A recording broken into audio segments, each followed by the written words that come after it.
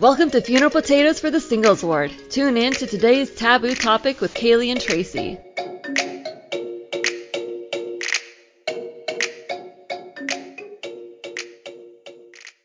I feel like so many podcasters have like these sound engineering teams. That's and true. or Specialist. or like they have some sort of knowledge about how to do this stuff in general. I went and got my master's in sound. Yeah, and like Yes. I didn't Like, even do sound no. with my theater degree. Like I never even went in the sound booth when I had Yeah. classes. So hmm we're working from nothing here, folks. Right. Pretty much. We're just figuring it out as we go, and that's at the very, very beginning. And that's okay. Yeah, we're learning new skills and everything else. So Mhm. we will see what happens. We got this. Yeah. And things will happen one way or the other. Yeah. So, We'll figure things out yeah. eventually. I mean, like, if the sound quality is absolute garbage on this one, hey, you know what? Trial and error, man. Maybe Hey, we'll do yeah. better next time. Agreed. Yeah. uh, There's it's our, one way to do it. We'll figure it out. I know, it's our first time recording remotely. So, I mean, there's that. Yeah, there's that. Yeah, and because you handle the sound, like I have no idea what I'm doing. I'm just holding my microphone because I don't have anywhere else to put it. So Okay, I'll do anyways. that. We have more exciting things to talk about, such as the April 2020 General Conference. Yeah, which Woo! was literally yesterday. Well, Literally as we're yesterday. recording it, Well, literally yesterday. Yeah. yes. Within the last, I don't know if it, okay, a little over 24 hours. Good stuff. Yeah. Yeah, so it was a lot of fun stuff. President Nelson definitely assured us that it was going to be memorable and unforgettable, Mhm. and I think it was. I tried not to go in with too many expectations. Yeah, I didn't go in with too many expectations. I didn't have a lot of serious questions this time around, just because Mhm. I don't even know what questions I want to be working on with my life just yet. Yeah. Um, but I had heard like plenty of the really amusing rumors of, it's a second coming, like the time has come. I know. um, what else? People thought women might get the priesthood. No. Yeah, people. What were some of the other rumors I heard? Those are the main two I was hearing about. I mean, I'm Huh. severely disappointed that Jesus himself didn't show up in the middle of That conference. would have been really great. Like every time they mention him, I'm like, is he here? Is he here? Well, I was expecting it. I fully went into this conference like, and I told Brooke, my roommate, I was like, Brooke, Sunday, he's going to show up in the solemn assembly. Just be ready. He's going to be the opening speaker, hmm and that's what's going to happen. And she would Yes. just laugh at me the Oh. entire time. And I'm like, no, but really, Jesus is going to come in.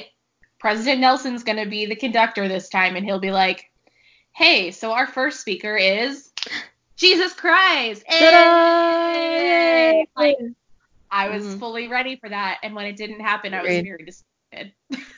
I was a little taken aback when he never showed up. But I think the Holy Spirit was with us the whole time, so Yeah. I guess that'll count for now. I mean, Maybe next year. maybe when the Shanghai temple is dedicated. Hey! Oh my gosh, I'm so excited. Anyways. The new format for conference with no people in the conference center. Did you like it more or less? Did you notice a difference? What did you notice about it? I definitely noticed it, especially as President Nelson started to speak, and he said, like, he introduced it with a little joke, of course, and Yeah. no one laughed, and it broke my heart. Yeah. It just Very, looked like the light had like drained out of his eyes in that just a moment. little bit. Where he Yeah, was I like, felt so bad. It made me want to laugh like 10 times harder than the joke was worth, just yeah. to support him, except I knew he wouldn't hear me. Yeah. But I hope in his heart that He could so. spiritually hear our laughter. Yeah. Yeah. Okay, but back to that. So I don't actually know which room they were in. Were they in that church room, like across the temple, across from whatever space we call it? So I Do you actually know where? I found some weird like post that was a whole bunch of pictures from conference Oh this year, yeah. and they said that it was the auditorium inside the church office building. So Okay. it was not in the tabernacle, nor was it in the conference center. It was in the Interesting. church office building. Mhm. Which, again, like, it could just be Facebook fodder. Like, it might not be real at all. Mhm. But that's what I'm going to go with because nothing else really makes sense to me at this point. Right. I Yeah, just couldn't get over the tree stumps as decoration. I was really confused. At one point I thought they were vegetables that they just kind of propped up. I was really confused. But they move it before I had a chance to like go up to the screen and be like, "What is this?" Um So I don't know what happened there, but I did learn. I know there's been a lot of memes going around like, "Oh, this is what happens when the priesthood are in charge of decorations." Yeah. Um, very funny. But I did learn that the service missionaries are in charge of putting those together. Oh, okay. So so I'm guessing then that they were working with what they could get, as well as they had a different vibe that they were going for, maybe like a toned down, like more muted version. So I'm not really sure what plants they were using, but they were somewhat colorful. Okay. Um, so they were doing what they can. I respect that. Personally, I would just do without the flowers, Hmm. but that's just me, so I don't Yeah, know. but then it really looked like a priesthood meeting, like Elder's Quorum. And then, I mean, it was already uncomfortable enough as it was, I think, like with that setup. And then, it's like also a sobering moment where it's like all the couple of men that you see up front, like the first presidency, like sitting so far away from one another. Yeah. It's so sad. Like you can't see them like lean over and nudge each other or No. whisper or anything. They don't get to have any like little secrets during the conference like they used to. Yeah, they all looked a little sad to be like so Hmm. far away from one another. Right. Yeah. So that was very not the most cheerful beginning to conference that I am used to. No. So it was I don't want to say it was disappointing, but I would keep to that it was like sober and more it made the occasion a lot more solemn, more Hmm. than I usually get the vibe. But I mean, regarding the situation that we're in with the global pandemic, I get it. Yeah. And I accept that. Yeah, we'll get over it eventually.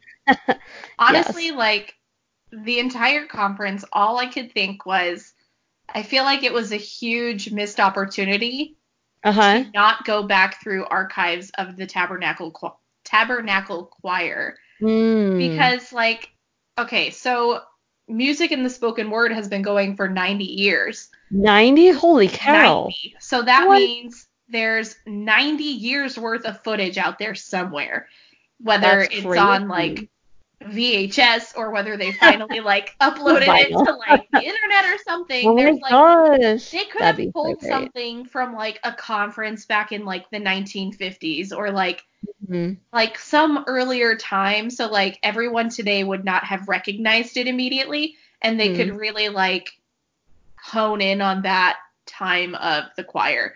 I don't know. I just feel Right. like it was a huge missed opportunity. The music was still great. I'm not bashing It was it, good. but I feel like they could have used so much more from Tabernacle Choir history. So, Mhm.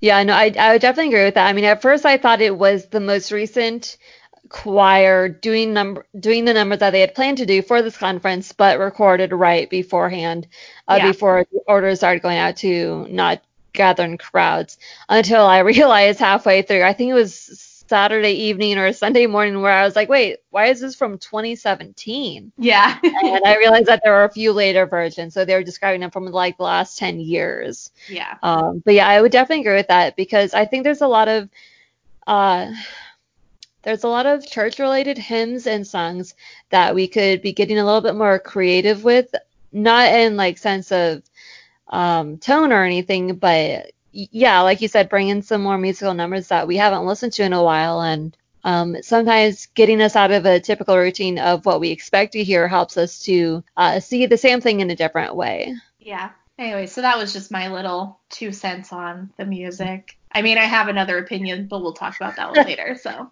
right, a little sounds bit good. later. Sounds good. All Well, and right. then What I also enjoyed though was how when President Nelson was getting everything started was how he pointed out when I told everyone that this is going to be a very unique and special general conference. I did not expect this to be the situation that we would be in regards to all the social distancing regarding the pandemic. Yeah. And I was very curious on how that was going to get addressed in any manner in that regard. So I'm like really glad he mentioned that and that he phrased it like that. I thought that was just super cute. There was a lot that we got to check out and learn about in the Stern Conference. I think there was a lot of new moments that came for us from using a different building to not having an audience to using recorded musical numbers from the last 10 years. There's a lot of really, I don't know, this general conference was really different in a lot of ways that I really enjoyed. Yeah. Like what, Kaylee? Share Well, some specifics for us. I know we're going to talk about a lot of them, but I did want to make sure that we did get them covered a little bit.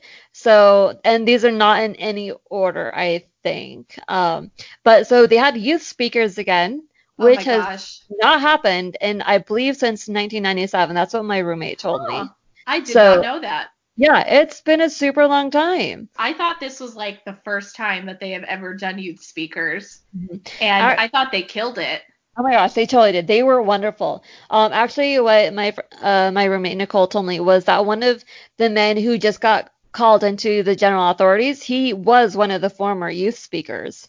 Get out. Yeah, but like, if that's true, that is the coolest thing. All right, well, little baby Enzo I and know. little baby girl Loudon, Hey, you better get ready because y'all about to be get general ready. authorities like 40 years in Yo, the future. Just we be got ready. this. Hey, they've already spoken at conference. They know exactly what to do now. They know what to expect. It'll be fine. They're gonna do great. They were so good. They were They wonderful. were so good. Like, I honestly, like, if nothing else was revealed or happened that was huge during conference, I would have been Uh-huh. totally fine with just having those two kids speaking. Yeah. Like, they Aw. were so good. And you could tell that, okay, the poor guy was like sweating profusely and stressed, which honestly, I would be there in that same position like him. Right. But like, Agreed. you can tell that they both like practiced and they put so Mm-hmm. much effort into these talks, and Yes. they were so good. Like, they were so composed, they were so strong, they were Mm-hmm. so fervent. It was Mm-hmm. so good.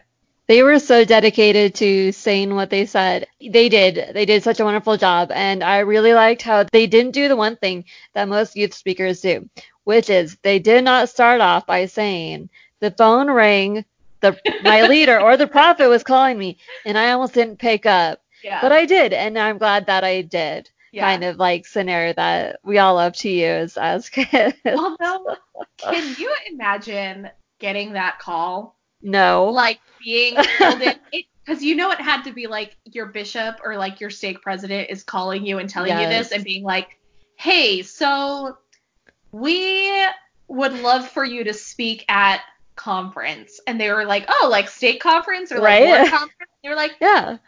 No. actually, general conference. Like, I would die at 17. Are you kidding? Oh my I was a gosh. mess at 17 or 16. Like, Yeah. I would not have been able to function. Clearly these No. youth are significantly better than either of us were, but I would have Mm-hmm. died.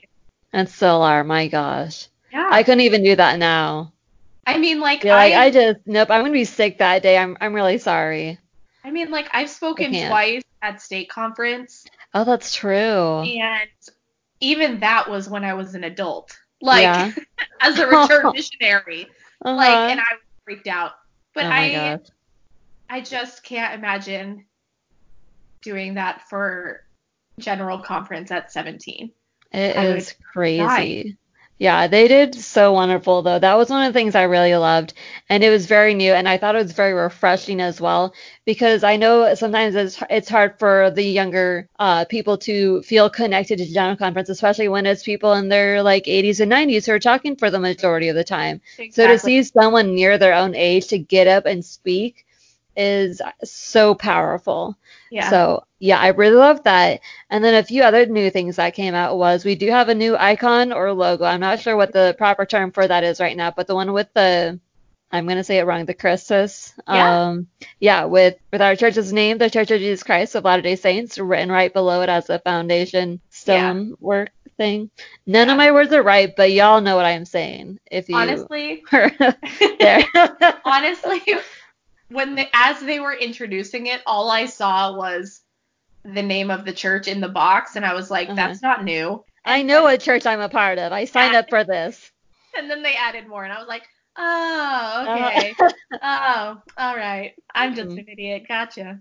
That's hilarious. Well, then what you just said is also an excellent reminder that it's nothing really new. Like No. it's something that we all know about that statue. We all know what it's supposed to mean about it's the living Christ. That's what it is. And we know the name of our church and what we should be calling it. So I Yeah. love how they've just kind of added it as a more frequent reminder. And I think Nicole's app has already updated to show that logo, whereas mine has not. Mine has. Oh, what is Yeah. wrong with mine? I'm so disappointed. Because you're not an Apple user. I'm Oh, sorry. that's true. But like, Oh this my is what. God. Get over it. That's Uh, probably true. I forgot about that. Yeah. Okay. So anyway. yeah, we got the new icon, which is awesome, and we can use it for all sorts of things now. And I'm excited to see exactly what they'll be using it on.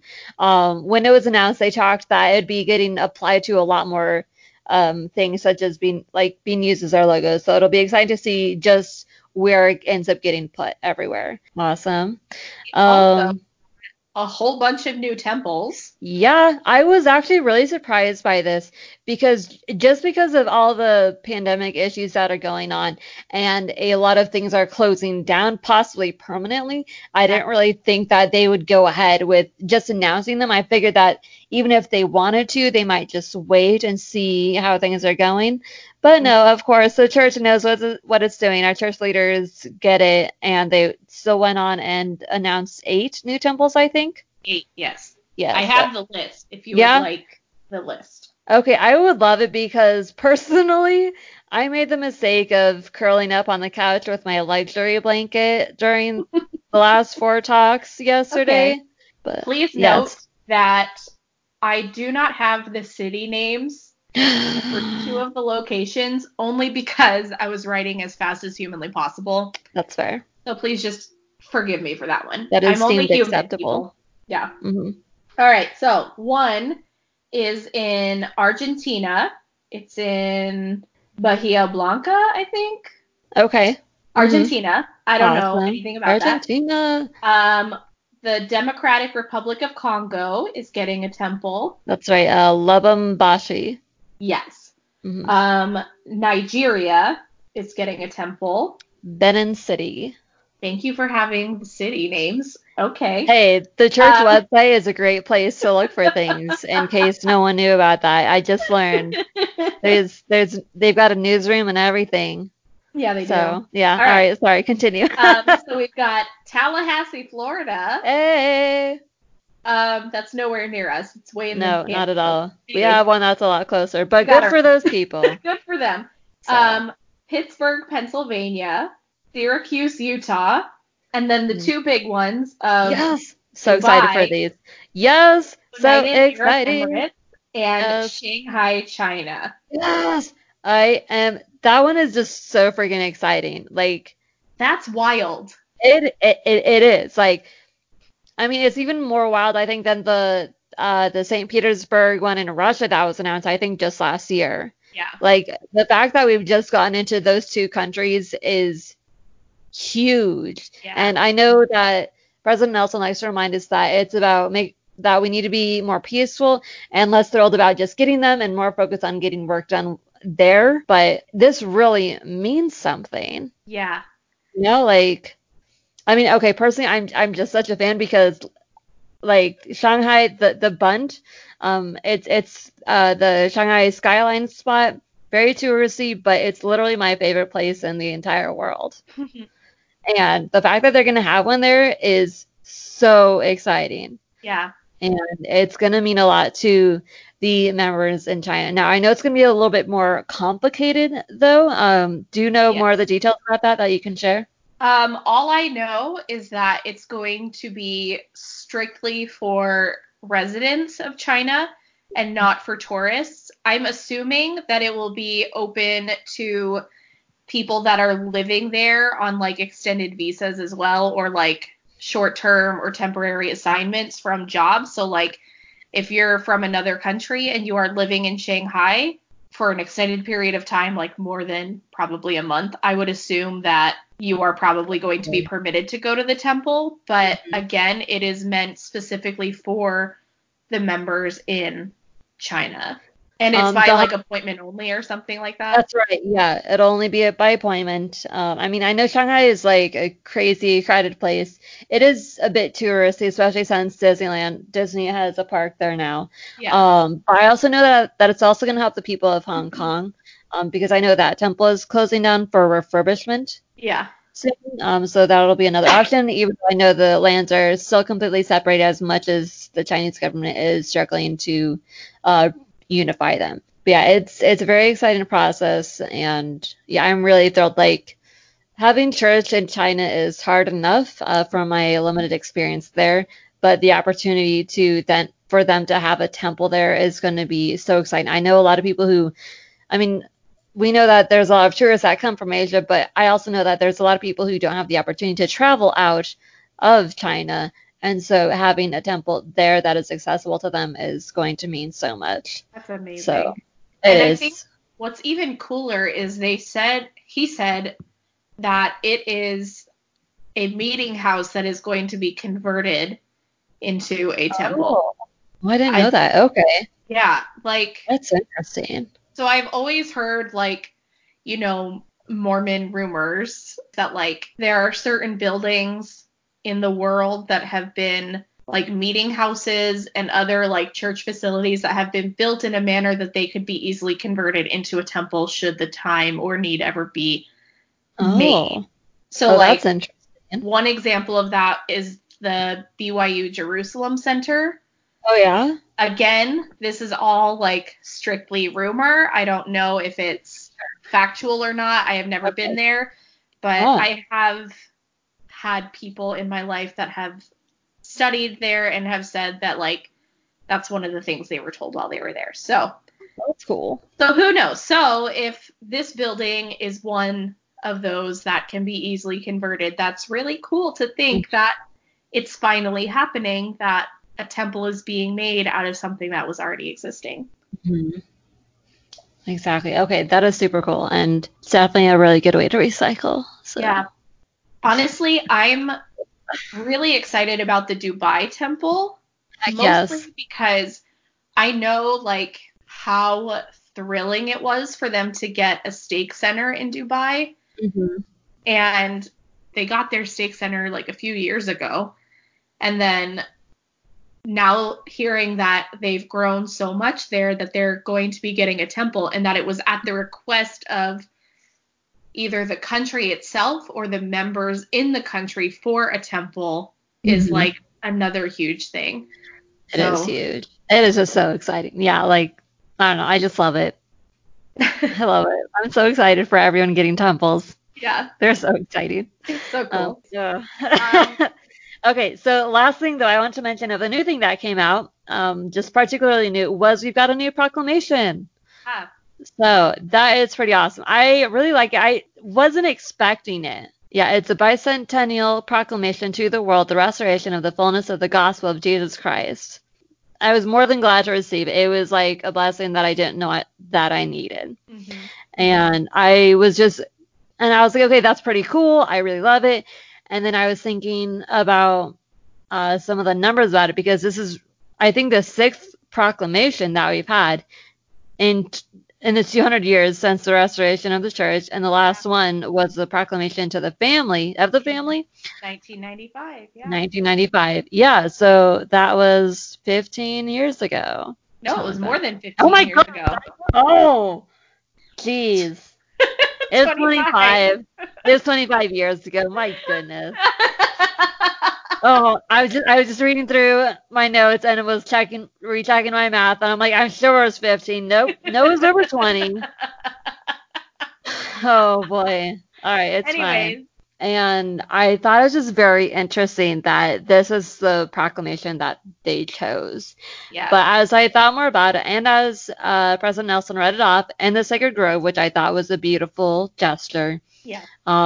it made so much sense. Like, just as he started reading it, my heart was so full, and I could feel the Holy Spirit. I'm like, this is true. This is what we needed. I didn't know we needed it, but this is a blessing, and now we've got it, and this can change a lot if we let Yeah. it.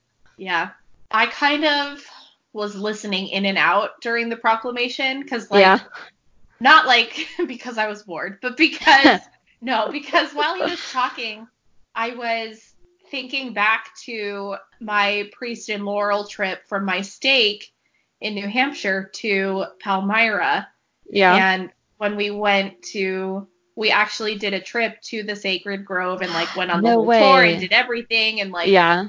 Oh, all of wow. that stuff. And I was thinking back to then and how that was like the first time that I really had that impression that like, or that answer, I should say, that like the Book of Okay. Mormon is true and like the whole church is true. So Yeah. like I was really Oh, wow. thinking back to like that time, and I was kind of getting caught up in thinking about the thoughts Mm-hmm. and feelings that I had while I was in the Sacred Grove. So I didn't really Yeah. hear the whole proclamation, but I feel like that was probably what the Lord wanted me to remember Mm-hmm. more than Well, hearing the yeah, proclamation. it sounds like you're being reminded of like one of the foundation blocks of your testimony. I Yeah. think that's amazing. And I mean, I haven't been to the Sacred Grove before, so I can only imagine how powerful and amazing that would have been. It's cool. So that is awesome. And then yeah, so those are I thought the very noteworthy things that I thought that happened that we needed to make sure that we mentioned. And in case anyone else did fall asleep, or get carried away with the spirit, in any way, that we made sure we mentioned, Perfect. talked about in a little bit of detail. Awesome. All right. So we already kind of touched on what made this conference different than other conferences. So let's Mhm. move into, I mean, my favorite topic is talking about musical numbers. Oh yeah, why? So I feel like the Spirit communicates things to me more through music than it does through just someone talking to me. Huh? And so I tend to get more inspiration when I'm listening to the musical numbers during conference.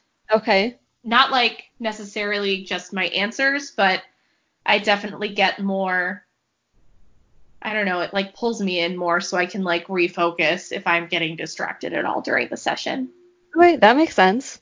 So, what musical numbers were important to you during conference, Kaylee? Oh, I don't have any. Not in a bad way. I thought they were all lovely, but unfortunately, I struggle with traditional hymns sometimes, and I get so focused on the outfits that the tabernacle chooses every time Terrible. that musical numbers, unless they really stand out, I do not try hard enough, let me put it that way, to pay attention to them. I like Nick, my roommate Nicole was telling me how awesome, like I think she mentioned how awesome the final closing one was, and I was like, that's right when I woke up. So, uh, So, the closing hymn for the Sunday afternoon session, it was the Tabernacle Choir combined with 6 other choirs from around the world. oh wow, So there was a choir in Korea, there was one in Mexico City, one oh that's from actually New cool. Okay. Zealand, one Mhm. from Brazil, one in Germany, and there was one more, and I feel so bad for forgetting it. Mhm. I don't remember. But Okay. The idea is very cool though. Yeah, yes, I should have been awake for that one. and they were all I bet. singing We Thank Thee, O God, for a Prophet in their native language. Oh, that is so cool. So honestly, like that was one of the big musical numbers that like touched me because like honestly, if you ever Uh, want to make me cry, record people singing hymns in their native languages. Like I yeah. legit will lose it every time. Oh, But I it was like really powerful for me to kind of see that at the end of after hearing the announcements for so many temples. Oh, the other one was in Africa somewhere. ah, They're in Ghana. Okay, I well remembered. done. Gosh.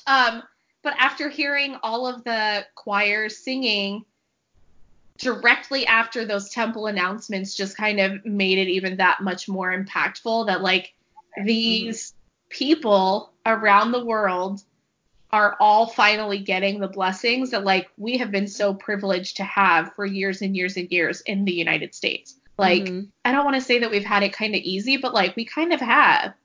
Because a little bit. Yeah, when we can drive 30 minutes to the temple and like temples are constantly being announced in our country, like true. all the time.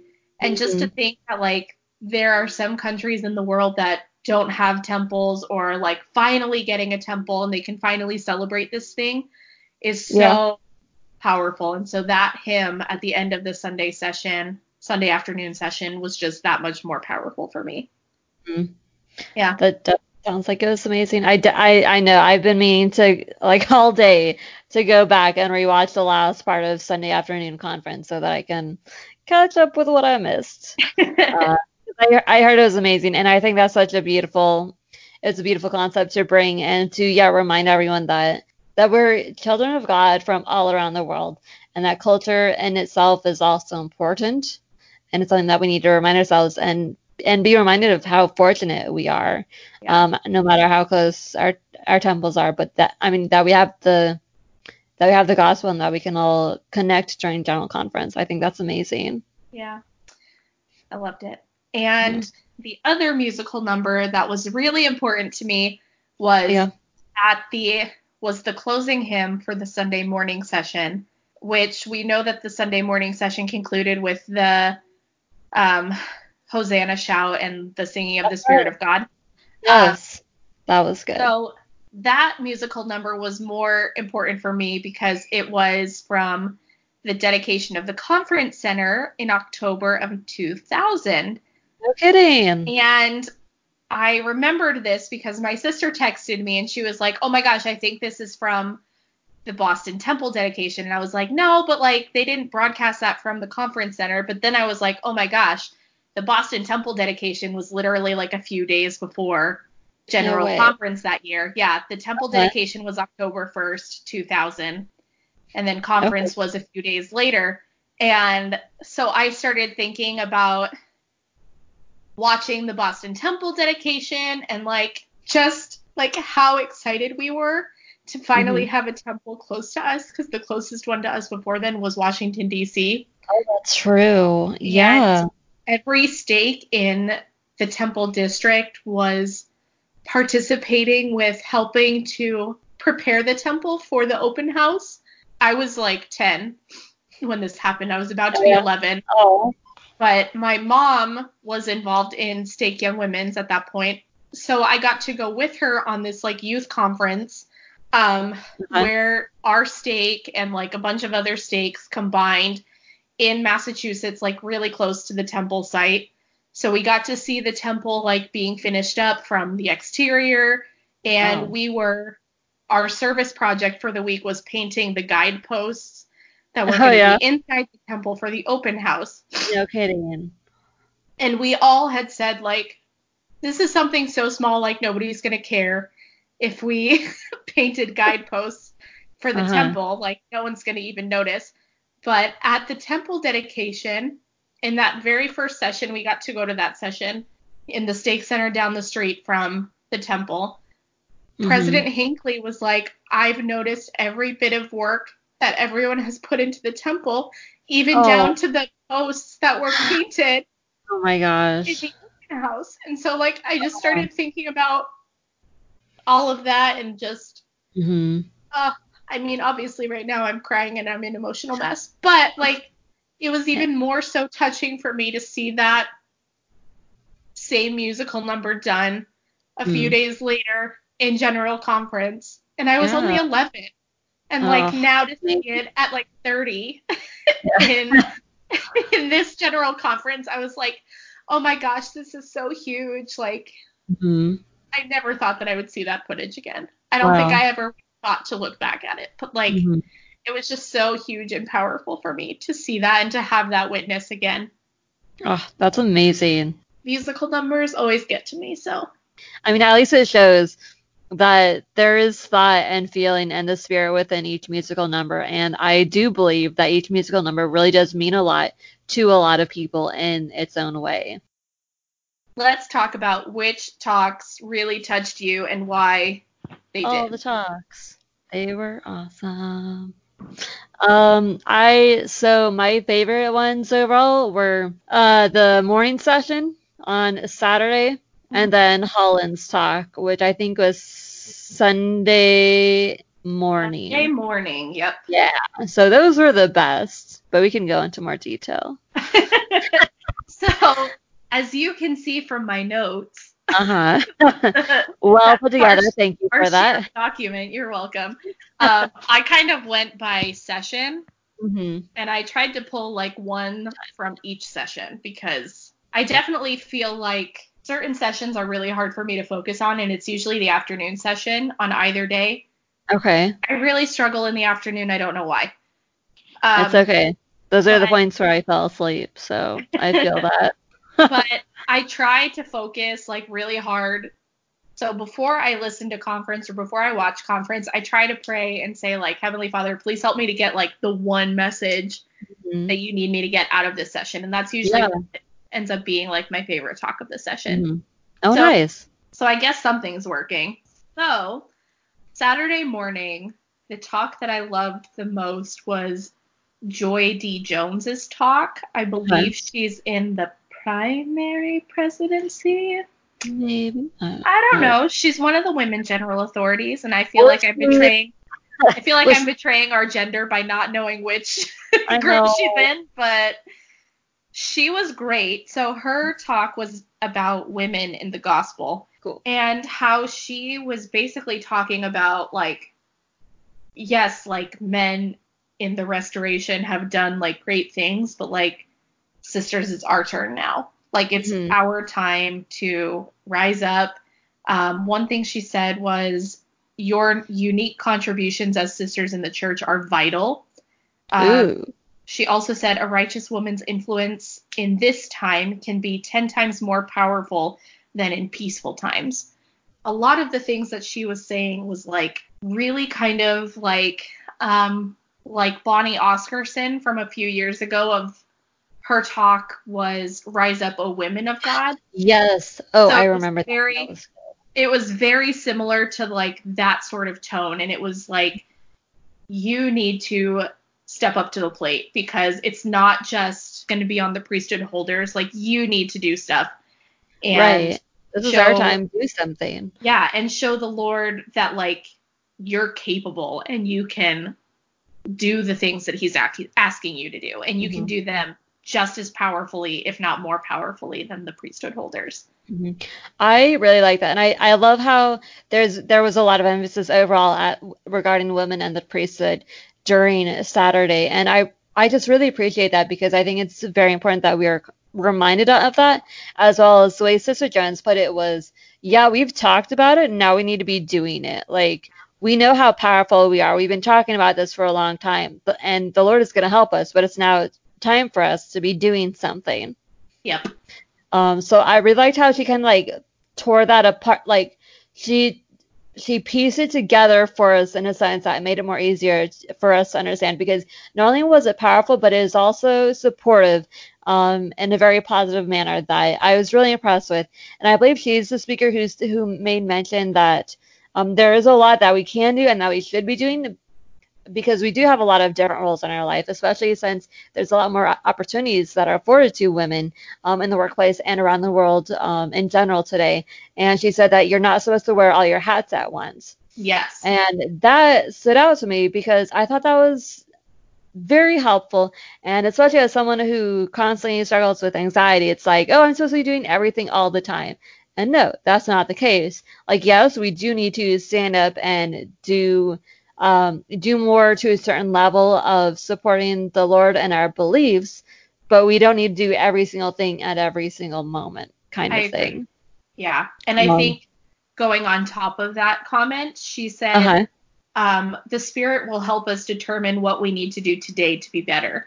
And specifically said, I don't know if this is a direct quote or if it was just like my interpretation of it, but she said like, don't expect a list of things to do all at once. Like the Spirit will give you the inspiration to know which hat to specifically wear each day. So that was really cool. I think that was at least very closely paraphrased because I remember something very similar to that, Tracy.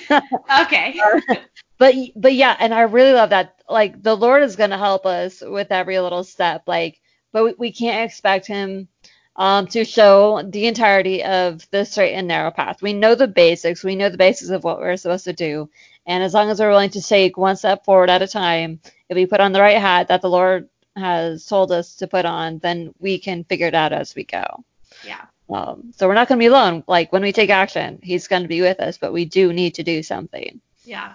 So I really enjoyed that one. So Saturday afternoon, and this might be my favorite talk of conference, like entirely. It was Gary E. Stevenson of the Quorum of the 12 Apostles, his talk on your spiritual foundation. Yes. When he compared our foundation to like the Salt Lake Temple's foundation, and how currently they are going to be shut down for 4 years to get the seismic protection renovation that they desperately need. And so just thinking about that, when he was talking about like Brigham Young said that he wants this temple to be built to last through the millennium. And I mean, technically it has been, it's been through one millennium. But like, I just wrote down a bunch of questions that like I started thinking about as he was talking, like, how can we be blessed by doing spiritual renewals of our foundation? What does your foundation look like currently? What are your cornerstones? What would protect you from seismic damage? Yes. Are they the simple, plain, precious principles of the gospel? Or are they deeper? Are they the temple recommend questions? Like, do you have faith to continue on even through all the darkness that surrounds you? Like, just, it brought so many questions to mind, and it kind of made me think about doing like a spiritual inventory on myself. Oh my gosh, yes, exactly. That like, I really think that like that is something that I desperately need to work on, is my foundation, because I've been focusing so much on other people over the last, like, I would say even the last year, but especially like being the Relief Society president, I've been focused on everybody else, and I haven't been thinking about my own foundation. So I have definitely let some cracks come in and been slipping. And I know that if there's an earthquake that comes into my life, it might take me out. So I really think that talk was so powerful, and it really targeted onto something that I definitely need to focus on in my life. Agreed. That one, yeah, I had exactly the same scenario happen where I started thinking a lot more, questioning myself about my cornerstones and what my groundwork really includes. He did ask us, like, is it those same questions that you get asked for your temple recommend? And I was like, okay, like, well, of course, like, that's what I get asked. So, of course, that should be my foundation, like, whatever. But then I was like, I'm sorry. No, do not take any of this for granted, Kaylee. Like, don't be ridiculous and take this question seriously. Start thinking. Because I've just kind of been raised with, like, the yes, ma'am, no, ma'am. Of course, this is my belief. Of course, I believe that. Yeah, I'll accept that, too. I grew up just with this naivety that, like, okay, of course I believe this. It makes sense. Like, that's what everyone else believes. And so in the past, like, 5-10 years, I've had to start really reworking that. And this is another reminder that I've been working definitely on some aspects of my testimony and my beliefs, but what is my foundation really? Like, is it those pieces that he discussed, or is it something else? I mean, I feel like I've got like a really good like sandbox filled. Like there's a lot of pieces, you know, but they're still pretty small. They're like tiny. They're like Legos. Yeah. But they're kind of small Legos, and Legos can be strong if built together properly. But I think I just have a good amount of them. I do believe that I have a good amount of them, but I don't know if they're stacked on top of each other properly, or if they're on a steady foundation, or if, they're in a sandbox or something. This definitely gave me a pause to make me want to reconsider where I stand, and to work on my relationship with the Lord to figure out where exactly my beliefs are and how to strengthen them. I agree. And I mean, I definitely, like, I know my foundation is there. This weekend, I really was thinking about my mission a lot. Oh, yeah. And I was like, I know the foundation stones are there. And I know that they're built on, like, the core principles of the gospel. Okay. But over the last, I would say the last, like, 4 years specifically, there has been so much upheaval in my life, as well as, like, I've had so many friends who served in my mission with me or like were really close with me at college, and I went to an LDS college, like they've all left. Okay. And so thinking like everybody has left and like I am one of the few people still here. Yeah. Why is it or how is it that they've all managed to leave and not even think twice about it? Like, and they were with me in the Philippines, like, or they were in another mission in the Philippines and they experienced similar things to me. Like, how can they experience those things and just leave and not even think twice about it? And like, all of these thoughts have been going through my head for the last like 4 years. And I'm like, I can't believe it that like these people saw everything that I saw and they're still willing to just give up. And especially during this weekend, I was like, what is keeping me? Like, what is it that is keeping me here? And why is it that I continue to go forward and live and honor my covenants, whereas these people that I'm still very, very close with have decided not to? So this talk definitely put some things into perspective and made me think about, like, these are kind of the reasons why I'm still here, but also that I need to strengthen those reasons and testimonies of those things. Agreed. Yeah. And I mean, I haven't had that many struggles with that, but I've had my own, and I think we all have in our own way, big or small. But on that is, yeah, even when we know that we are strong in the gospel and we know that we have a testimony and we know we do have corner blocks, it's still important that we do take a look back and to understand that even better. Yeah. So it just got me thinking, because I do feel like I am pretty strong in the gospel. Like, I have stayed, and like I do care passionately about the gospel, and I know that it is true. Yeah. But then at the same time, how do I know that? How am I able to explain that to others? I need to understand those cornerstones for myself. I feel that, at least personally, I feel that I need to be able to put that into words. I think it's important that we then do understand, like you said, what is keeping us in the gospel. And even though we can be like, yeah, like I know the church is true, yeah, whatever, we need to understand why. And I think that's going to become even more important for every church member to believe as time goes on, because we are going to continue to get attacked by the world, by Satan. And yeah, if we, without a clear understanding, then we're not going to know how to fight or protect ourselves down the line. Yeah. We need to make sure that the gaps are filled. Yeah. And I feel like as conference rolled on and like as more announcements came and like more things were said, I kind of noticed that theme of like building and strengthening your foundation kind of lingering. Definitely. And it just kind of made me think that like if they're asking us repeatedly to work on our foundations, that means, at least to me, that there is something coming down the road that's really going to shake members of the church to their core. It may be the cause of people to like choose to leave entirely. And so I think that them saying you need to kind of like build up your spiritual foundation is their way of saying like shit's going to get real pretty soon. Yes. There's no other way for me to put it, but like it's going to get real and you need to be ready.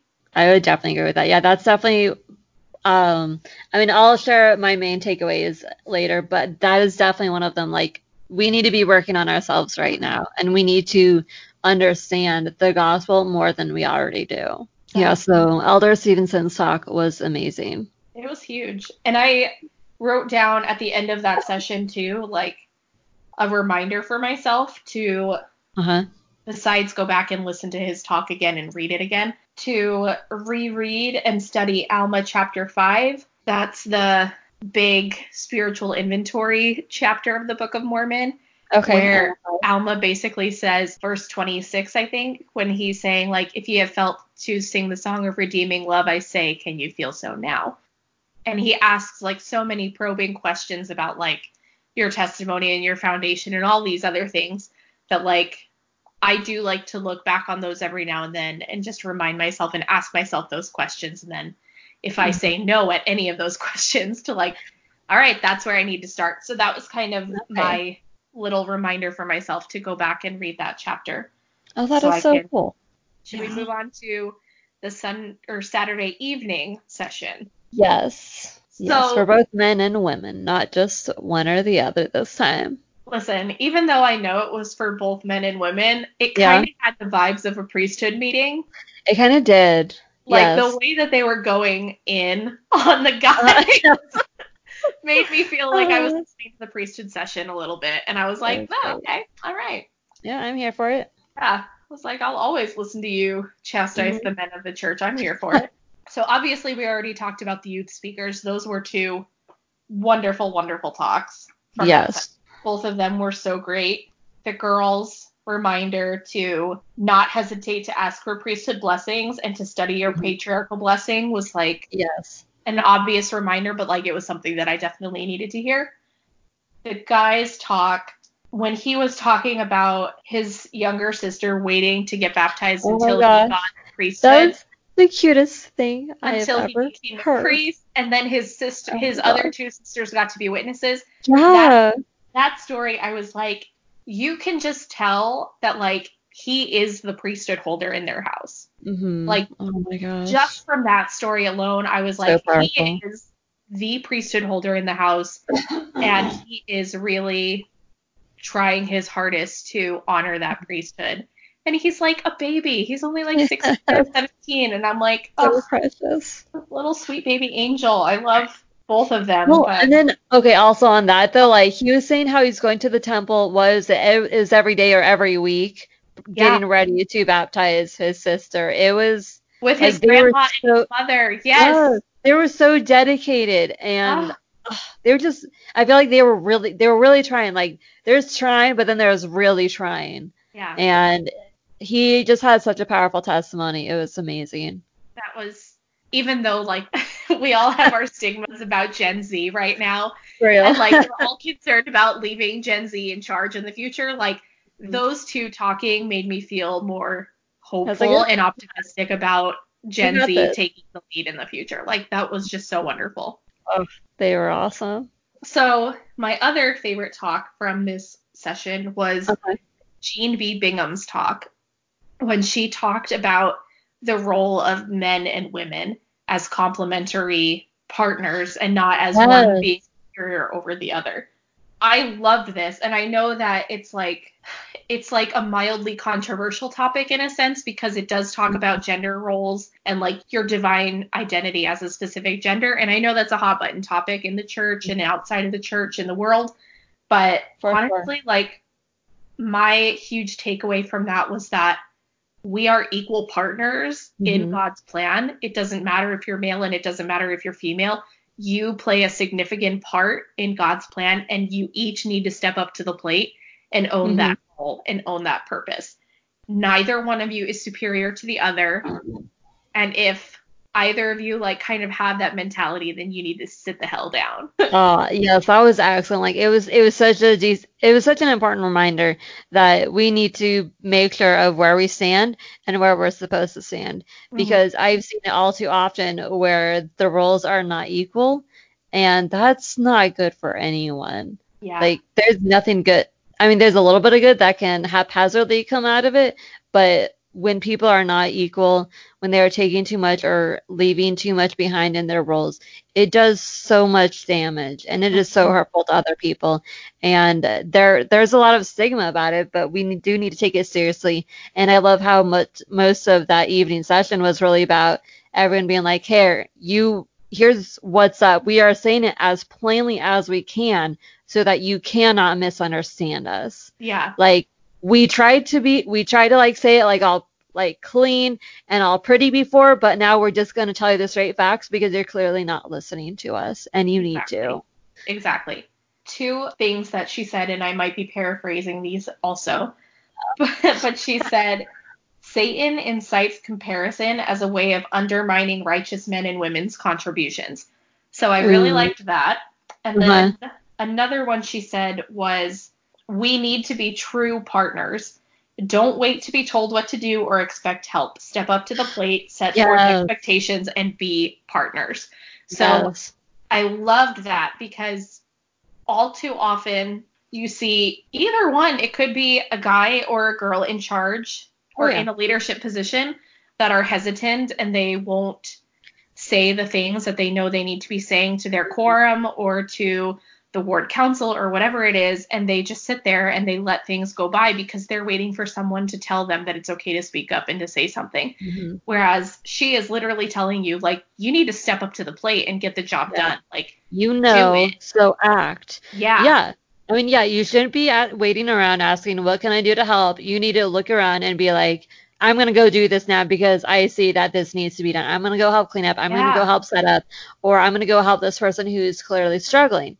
Yeah. And you know it, oh, I think this person needs to tell something, or I know my quorum or my group have been struggling with, their testimony. So I could say this, but I think they'll figure it out. So I'll just tell them another time. No, no, like, Yeah. what needs to be said. Like, I've done this before as a leader where it's like, I've made that mistake where it's like, okay, you know what? I know they could say this, but technically not 100% need to hear this.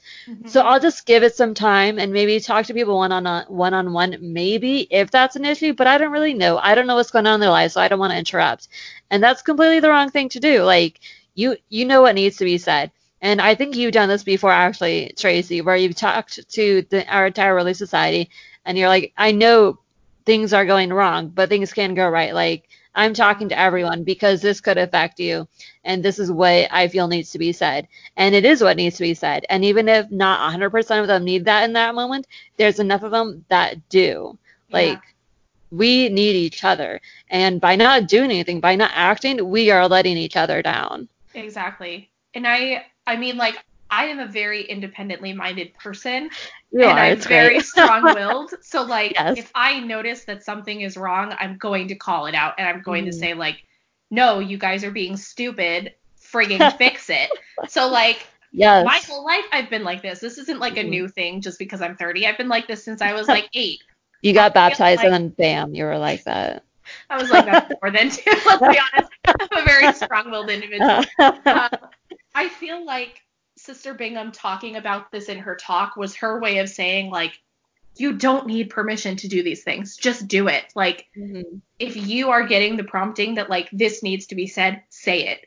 If you are Uh-huh. getting the prompting that this needs to happen, do it.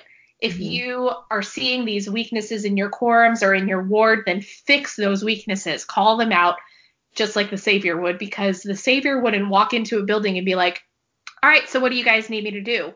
He would walk in and he would be like, this person needs comfort. This person needs financial assistance. This person needs, to be called to repentance. And this person needs this. I'm going to go do each one of those things in that order. And he would get down to business. So Exactly. that's what she's telling us that we need to be doing. We need to start praying for the Mhm. eyes to see the needs that are around us. And we need Mhm. to start praying for the Spirit to help guide us to make those changes and to meet those needs. And we need to just go and do it. Because if we don't do it, then who is going to do it? Probably no one. Yeah, I love that talk. Love it so much. Yeah. Oh, it was so good. Sister Bingham's awesome. All right. So, Sunday morning, Sunday. I wrote down Elder Holland, obviously. Obviously. How could we not? That was incredible. So, what did you like about it, Kaylee? You tell Oh me my first. gosh.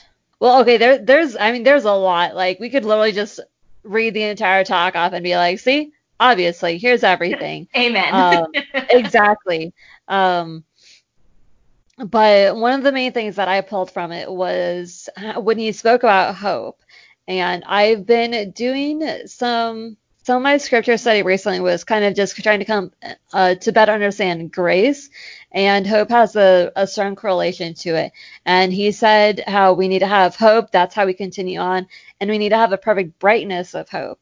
And I mean, I know that's been said in the scriptures, but it just hit me in a different way as he spoke, that like hope is very important right now. Mm-hmm. And if we're trying to move on without it, then we're missing a very important piece. Hope is not optional, and it's not just like a bow on top of everything. It is something that you need to have in your safety pack that you're carrying around with you. You need to have your faith, your testimony, your charity. Like you need to have all of that. Hope is not optional.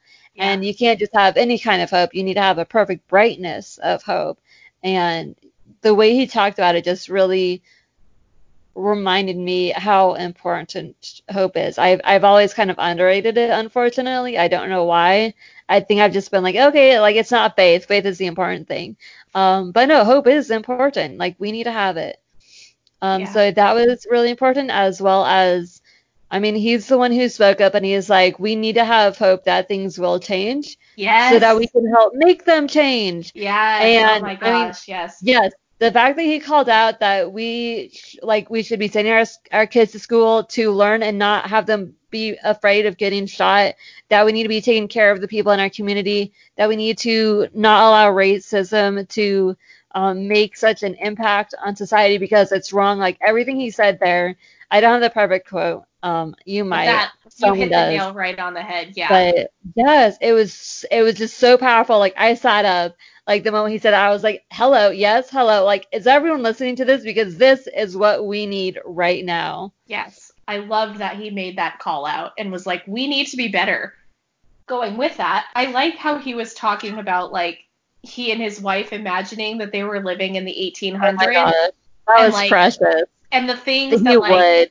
and the things that they would have been hoping for to get answers to from the religious fervor of that time. Okay. And I mean, like, in a cynical part of me was like, well, I mean, obviously, like, if we're looking back with all the knowledge that we have right now, like, as members of the church, Mhm. obviously we're going to be like, well, we want to know about this and we want to know about this because we know that other churches don't talk about those things.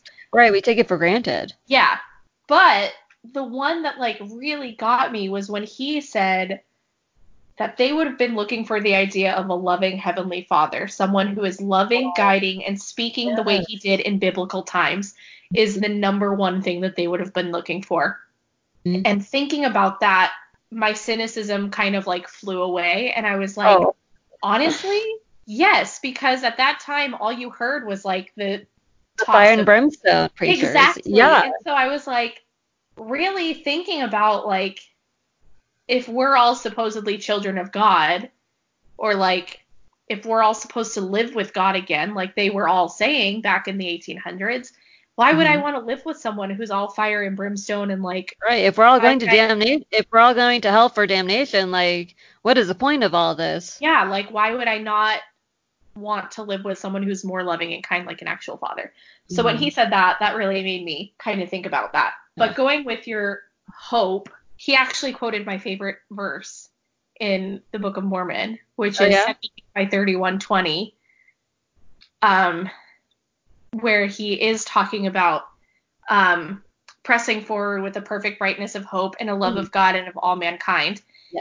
Um, and it basically, that whole verse gives you the recipe for how you can endure to the end. So it's Mhm. having faith, it's pressing forward with a steadfastness in Christ, having a love of God and of all mankind, and then having that perfect brightness of hope. So all four of those things combined will help you endure to the end. And Mhm. so thinking about that paired with that quote that he shared from a sister in Africa as well, the we did not come this far only to come this far, Yes, I think was about that really quote all the powerful. time. Yeah, Mhm. both of those were really powerful to me. Just to think that, like we really didn't come this far in our lives just to come this far. Like progression is eternal. We have so much more to look forward to. We have so much more to do. We have so much more to become. And like, we just need to keep going.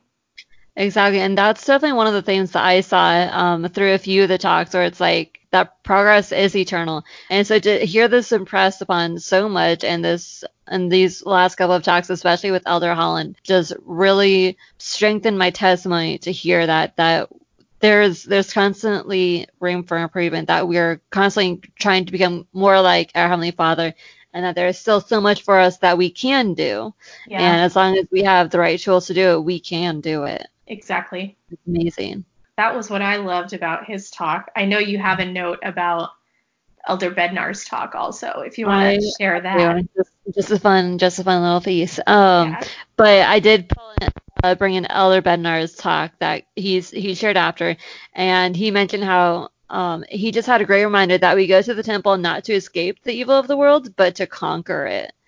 And I will confess, because this is basically where I confess all my sins on this podcast, how much I messed up.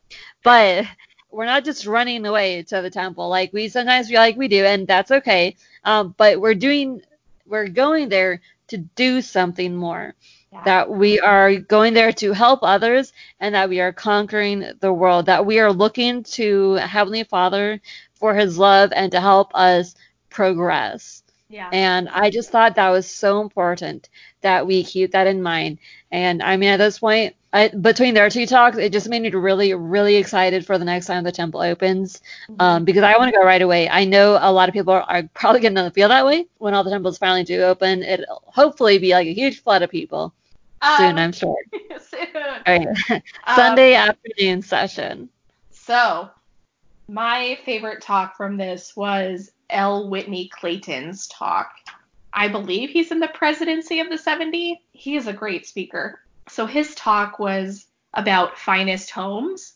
So he said, like, when people are like looking for houses, there are signs in like the neighborhood that says like one of the finest homes, blah, blah, blah. And he's like, well, how is it that we can have a finest home no matter where we are? So he said that it's not so much the furnishings or the decorations of the house.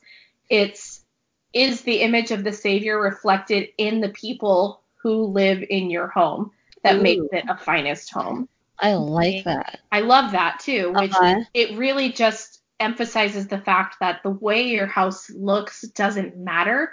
It matters more that like you can feel the Spirit freely in your home, and that the people who live in your home are trying their best to live the gospel of Jesus Christ and become disciples of Christ. So that way that feeling of the Spirit is always maintained in your house.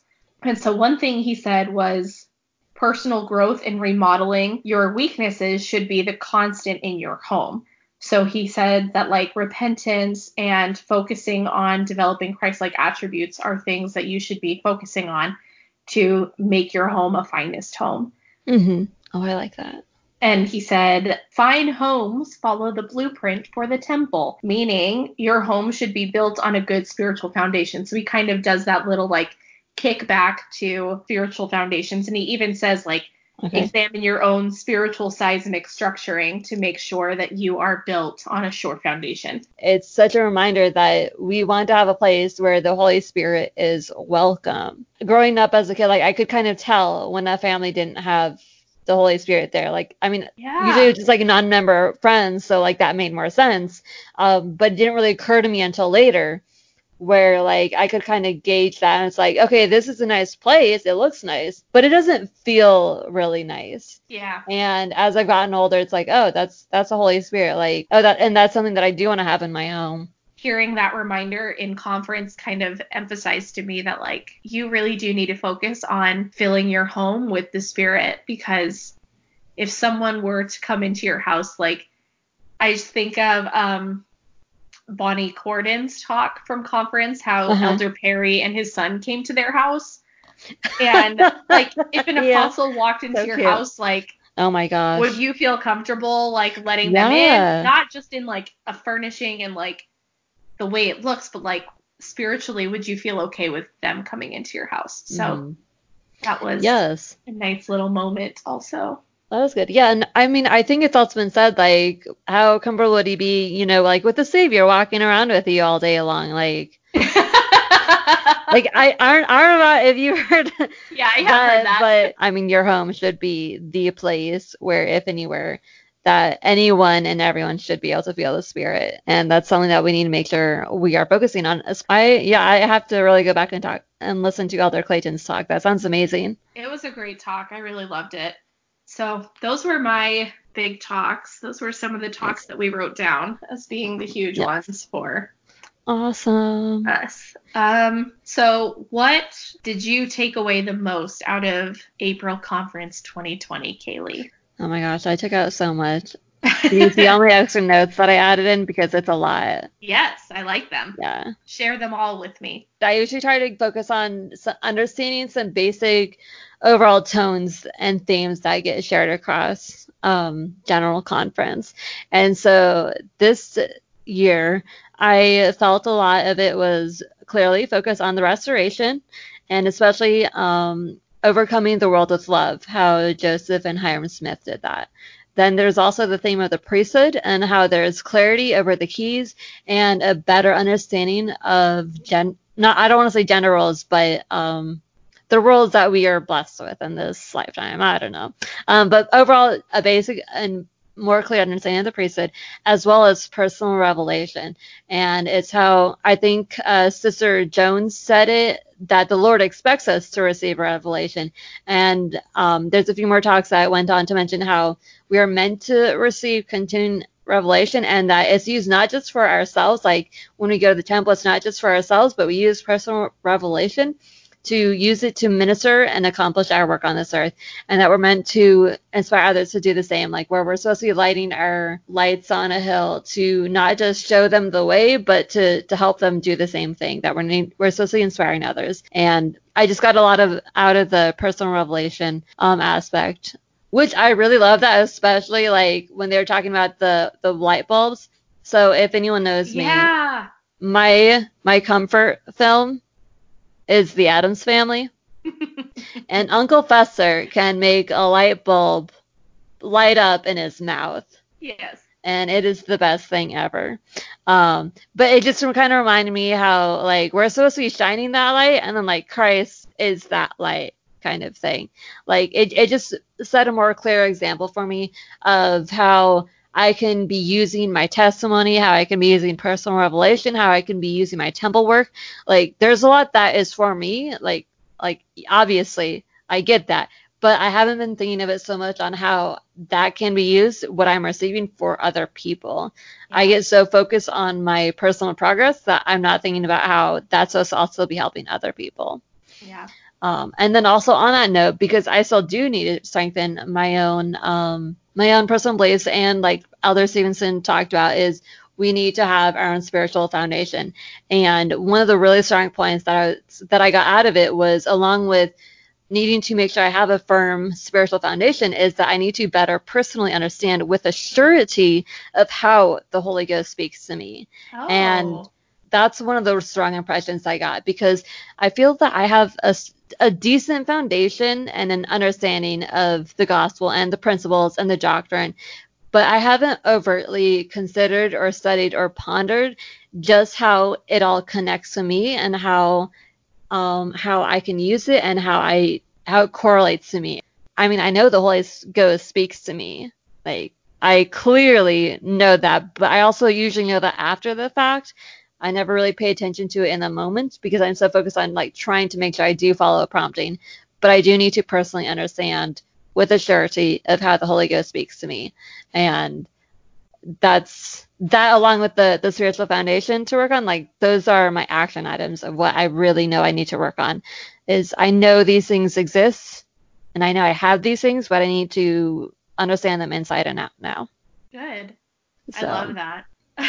I definitely got you need to do a serious overhaul of your foundation. Yeah. Like, I need to do the 4-year seismic spiritual recovery project of my foundation. Right. Like, I feel that. That was like the one thing that just kept hitting me the whole week. And aside from that, like, I was really thinking about how I know they kept like commenting a little bit about coronavirus and the status of the world and all this stuff, but it wasn't like diving into it, which I was really appreciative of.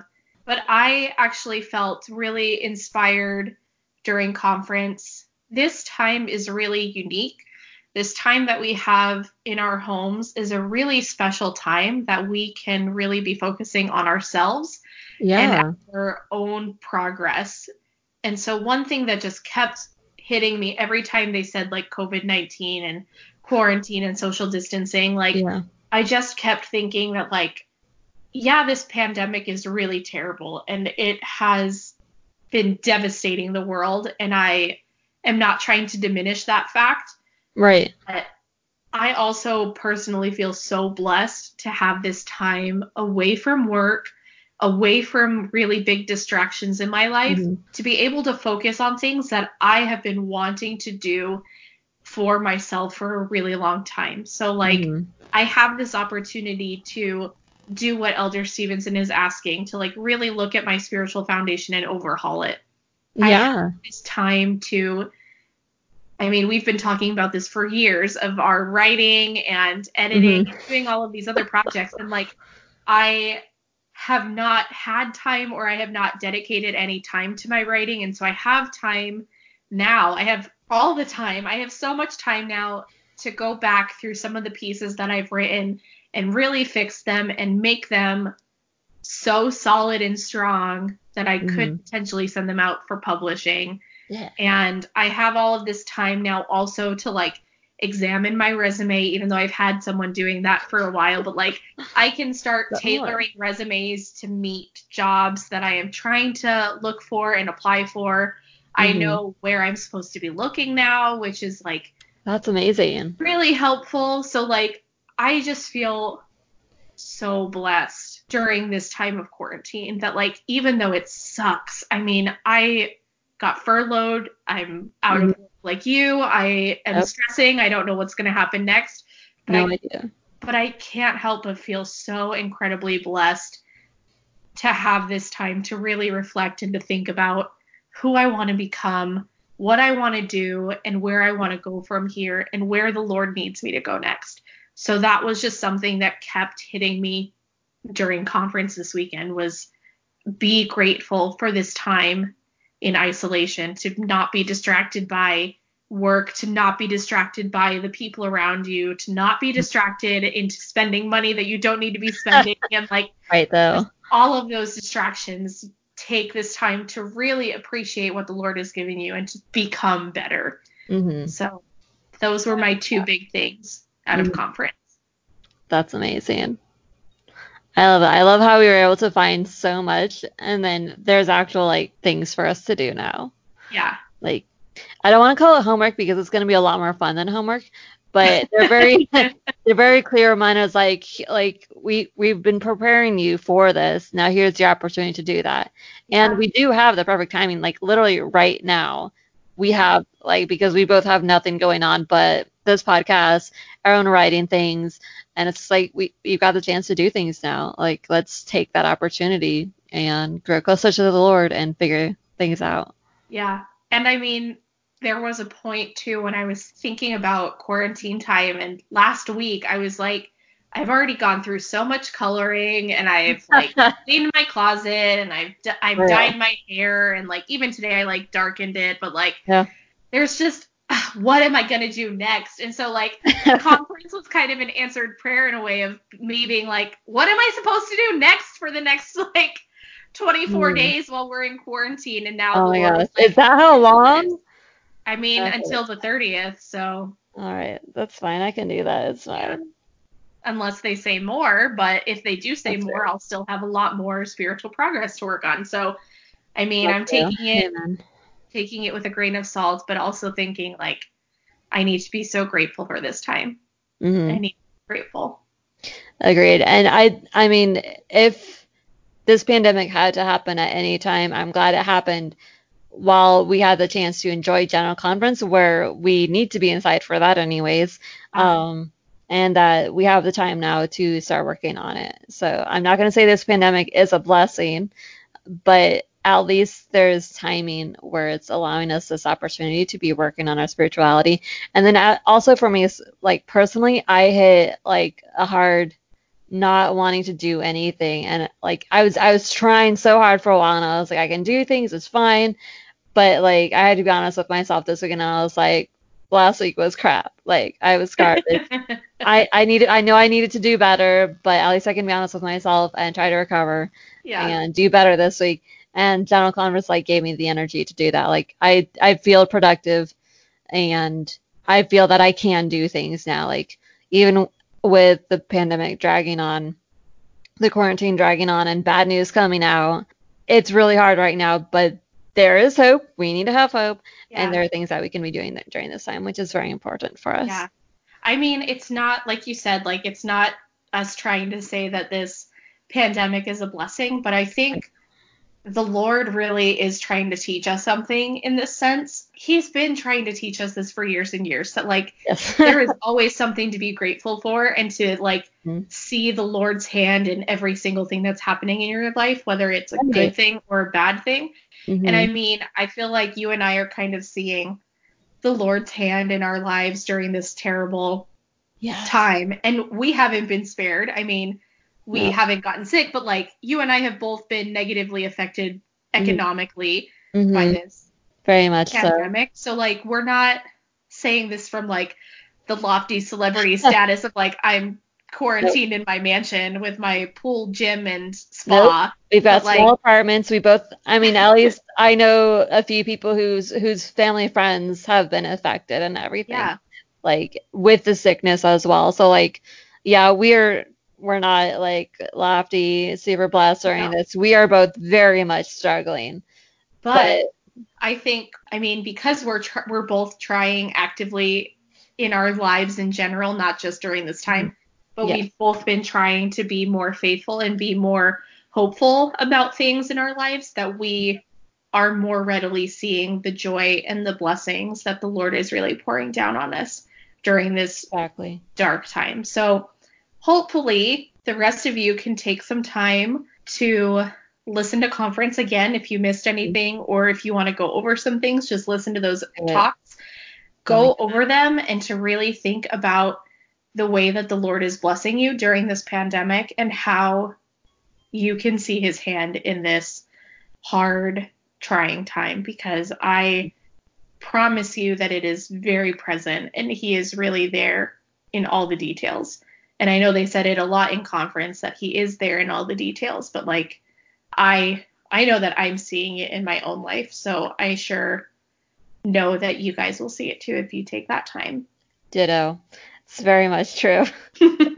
I wholeheartedly agree with that. Like as long as you're willing to put in some of the effort, that you're at least willing to listen to some of the talks, especially the ones that we've mentioned. I mean, personally, these are the ones that we found most impactful. If you find other ones most impactful, then that is great. There's nothing wrong with that. As Yeah, long as you're learning something and that you're taking the opportunity to grow closer to our Savior Jesus Christ and to better feel the Holy Spirit in your life, like that's what's most important for you. Your journey is going to be different than anyone else's. And Dental Conference is just another great opportunity to continue working on that journey and to figure out where you are and how you can move forward from there. exactly. All right. Well, farewell, everyone. Take care. Yep, you guys.